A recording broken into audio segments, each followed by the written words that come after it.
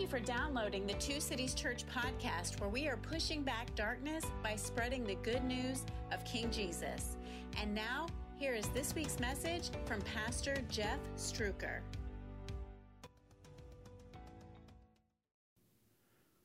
Now, we're going to talk about freedom today, and we're going to talk about freedom from John chapter 3. If you've been with us for a couple of weeks, we're studying through the book of John, and in John chapter 3, a religious leader by the name of Nicodemus sits down and has a spiritual conversation with Jesus, and Jesus describes what it looks like to be free. And he says, if you really want to be free, then you're going to need to be born again. And he blows Nicodemus's mind, meaning you can't be religious enough to be free from sin.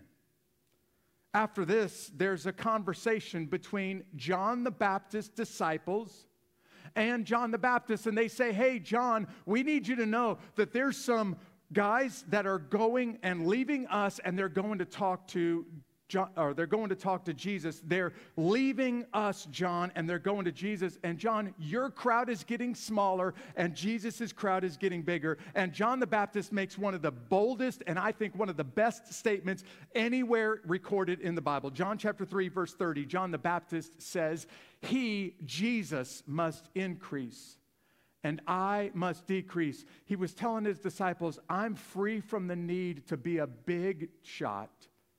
I'm here to make sure that people hear about Jesus, not about John. And today picks up the conversation where this leaves off. And today what we're going to do is we're going to talk about freedom. And when I talk about freedom, I'm not talking about moving out of your parents' house for the first time kind of freedom. I'm not describing quitting the job with that boss who's a jerk kind of freedom. I'm not even talking about free from this mountain of debt that's been hanging over your shoulders, or free Britney Spears freedom. I'm talking about something much bigger than that. I'm talking about the kind of freedom that sets you free at the soul level, the kind of freedom that you can't buy and you can't earn. Look up here for just a second. I'm talking about being free from yourself. And this kind of freedom can only be given to you as a gift. You can't work hard enough. You can't be religious enough to earn that kind of freedom. So today, here's what I really want you to understand from the Bible. We're going to pick up where we left off in John chapter 3, verse 31 in just a moment. But here's what I want you to see from the Bible. And if you're following along on our mobile app, if you click that sermon page, you'll see all of the notes right there in front of you. You'll even see the scripture right there in front of you. But there are three reasons why King Jesus gives his servants freedom. And he gives it away as a gift. You can't earn it. You see, reason number one is because the king, and only the king, has authority without limits. Now, please understand this big theological concept. What it's saying is that there are no boundaries that Jesus cannot cross. There's no territory that Jesus cannot invade. There is no part of your life that Jesus cannot speak to and work in and change. And if we're going to pick the conversation up, we're going to hear what John the Baptist says to his disciples next. John chapter 3, verse 31, when he starts to have a conversation with them, and he's trying to settle what it looks like to live for Jesus instead of living for yourself. What it looks like to be free from yourself. Here's what the Bible says. It's right there in that mobile app in front of you. John chapter 3, verse 31 starts like this. The one who comes from above, and by the way, the one that he's referring to, we call him king around here. The one who comes from above is King Jesus. Now, pay close attention to those two words, who is above all. The one who comes from above is above all. The one who is from the earth, and now John is talking about us, the one who is from the earth is earthly and speaks in earthly terms. The one who comes from heaven is above all. John chapter 3 describes what it looks like to be above all. And I'm just going to tell you, when you see two phrases, when you see one phrase appear twice in the same Bible verse, that's a really big deal. You see, the Bible repeats itself to stress something to you. You have the same term, above all, at the beginning of verse 31 and at the end of verse 31. And John doesn't want us to miss that Jesus is above everything. And I mean everything that's going wrong in your life. He's bigger than your problems, and he's greater than your challenges. When John talks about Jesus being above all, he uses an active phrase, and that active phrase in the Bible means that he never stops. He is always has been, always will be above all the things that are going on in your life, all the things that are happening around the world. And sometimes when you face problems, it doesn't feel like Jesus has got it all under control. Sometimes when you're struggling with doubts or fears or wrestling with even temptation, it feels like maybe he's not totally in control. What the Bible is describing for us today is divine authority. Jesus has all authority. Now, kings back in Bible times, prime ministers and presidents today have authority for their land. And where their border begins or where their border ends, that's where their authority ends. Everything on the other side of the national boundary, they have no authority over. The Bible is making a bold statement about King Jesus. It says he's a king. It says that he has authority, but it says that he has all authority. For the past couple of years, I've been reading books by a 19th century, early 20th century politician, believe it or not, by the name of Abraham Kuyper. Now, Kuyper didn't begin in politics. Kuyper was Dutch, and he started off as a Dutch pastor and theologian. And Kuyper started to see the way that his country was functioning. And as a pastor and a theologian, he didn't like what he was seeing. And so Abraham Kuyper decided, I want somebody to do something about the direction that my country's going, but it's not happening. So I'm going to reluctantly throw my name into the hat. I'm going to reluctantly go run for politics myself. Look at this, y'all. Abraham Kuyper not only ran for politics, but he became the prime minister of Holland. And one day, he was delivering a speech. That speech was at the commencement, the first and the opening ceremonies for the University of Amsterdam, and the prime minister of the country, a former pastor and theologian, made a bold declaration about King Jesus. Listen to Abraham Kuyper's words. He said that there is not of this universe 1 square inch that the Lord Jesus Christ does not point his finger at and declare, "It is mine." There's not 1 inch of this universe that Jesus does not point his finger at and declare, "That belongs to me, and she belongs to me, and he, as messed up as he is mine." And Christians, I think I need you to understand this, because when you say your prayers tonight, I need you to pray with bold assurance. I need you to pray to the one who is above all, who has authority without limit. I need you to remember that every problem that you have is certainly in his hands. I need you to remember that he can handle whatever it is that you're struggling with, the suffering and the doubts and the fears. He's got it all in the palm of his hand. I need you to pray like that tonight, and when you get up tomorrow, I need you to live like he has all authority. And I need you to live like he's also got you in the palm of his hand. He's got all authority in his hand, and he's got you in the palm of his hand. So you can be free from doubt. May not be free from struggles. You may not be free from suffering, but you can be free from wondering whether or not the King of the universe has got everything under control. Let me tell you what John tells us next in John chapter 3.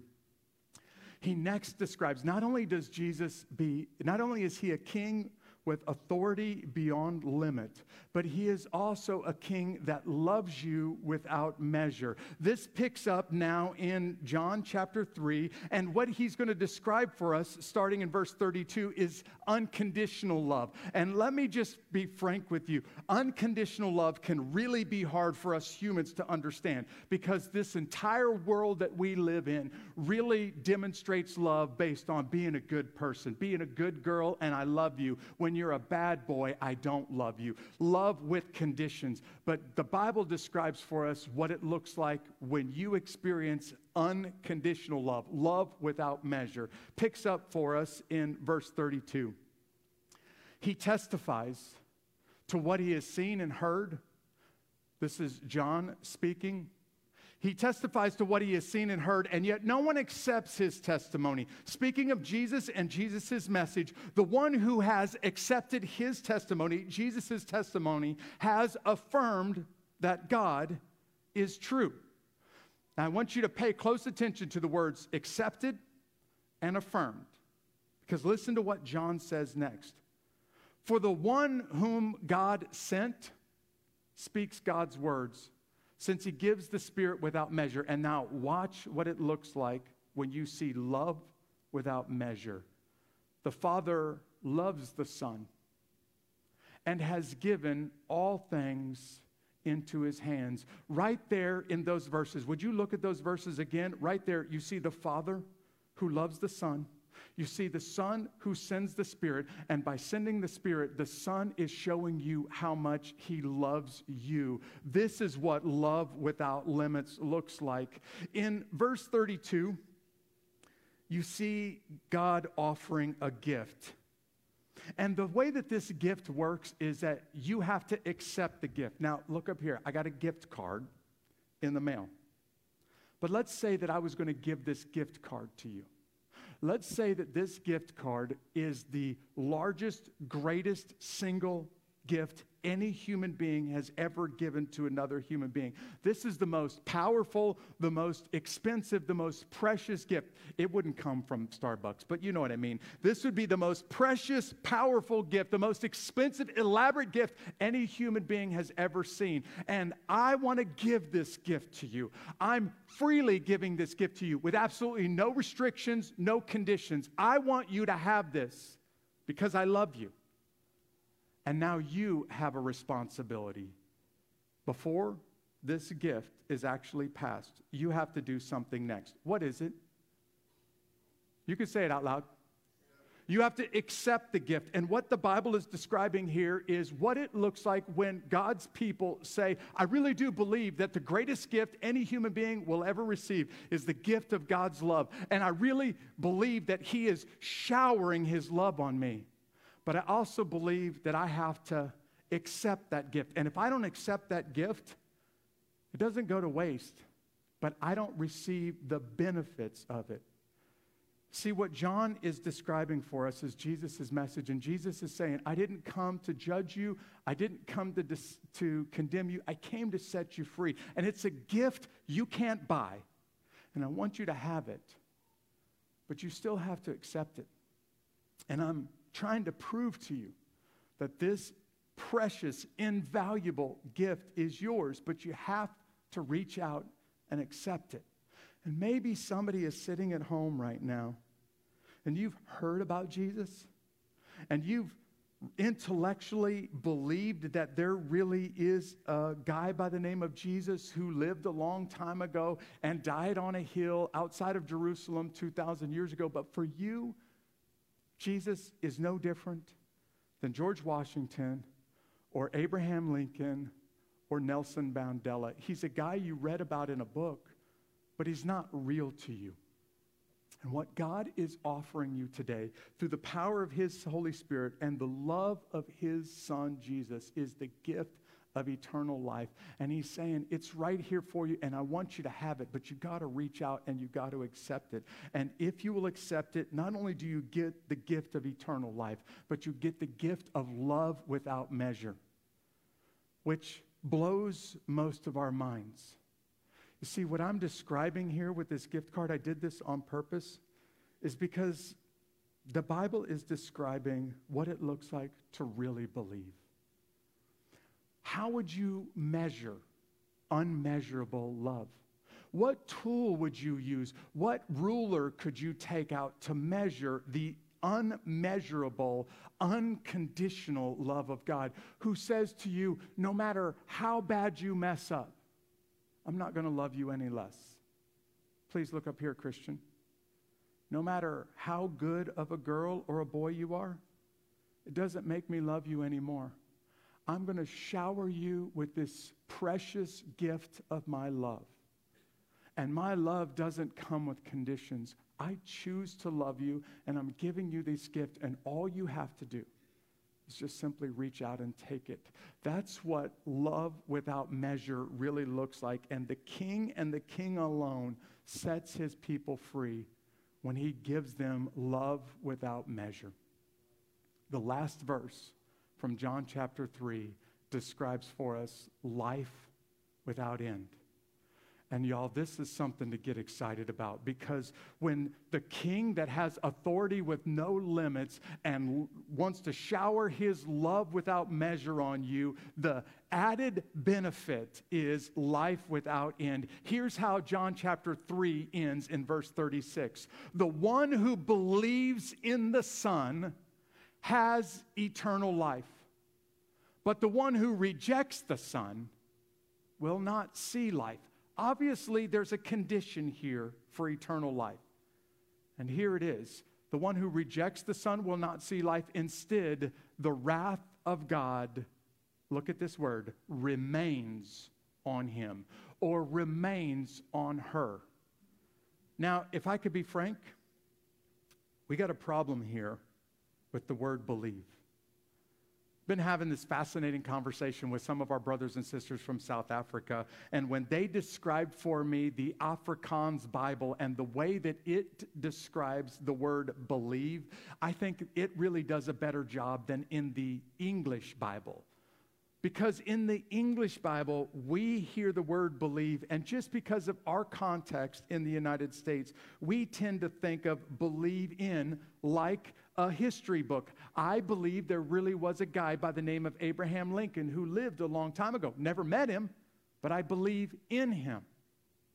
But what the Bible is really describing in John chapter 3, verse 36, is not believe in, but believe on. And there is a huge difference between in and on. See, if I were to put a chair right up here, and if I were to ask you, do you believe that this chair will hold your body weight? You can stand next to the chair and swear until you're blue in the face, I believe in that chair. But you haven't really believed on the chair until you do what? Say it out loud. Until you sit on the chair. That's when you believed on the chair. And what the Bible is asking people to do is not believe in Jesus, but believe on Jesus, to take this step of faith and to say, if this isn't real, I'm ruined. I have no hope for the future. But I believe that I'm going to take a step into the unknown, and the King of the universe is going to meet me there.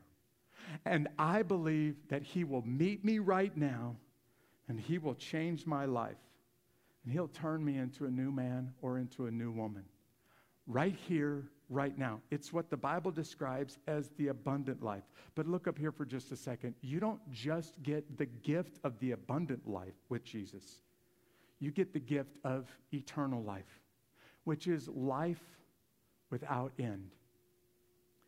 You see, what the Bible is describing is all of us have been born under the wrath of God, because all of us are sinners. There's no one righteous.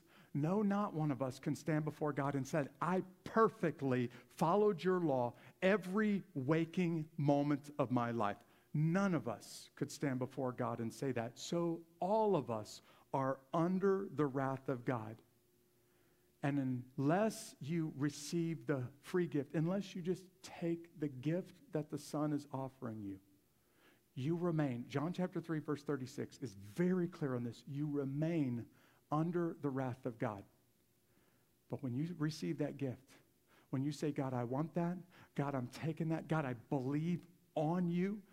that you really do want me to live with you in heaven forever, when you receive that gift, you have now been transferred from a life of sin and ready for the grave to a life with God in eternity forever. And the door that you pass through that takes you to eternity just happens to be the door of death. What I wanted to do a moment ago is to show you a short video. I don't have time to show you that video today. And by the way, I'm not smart enough to get it all rigged up this morning.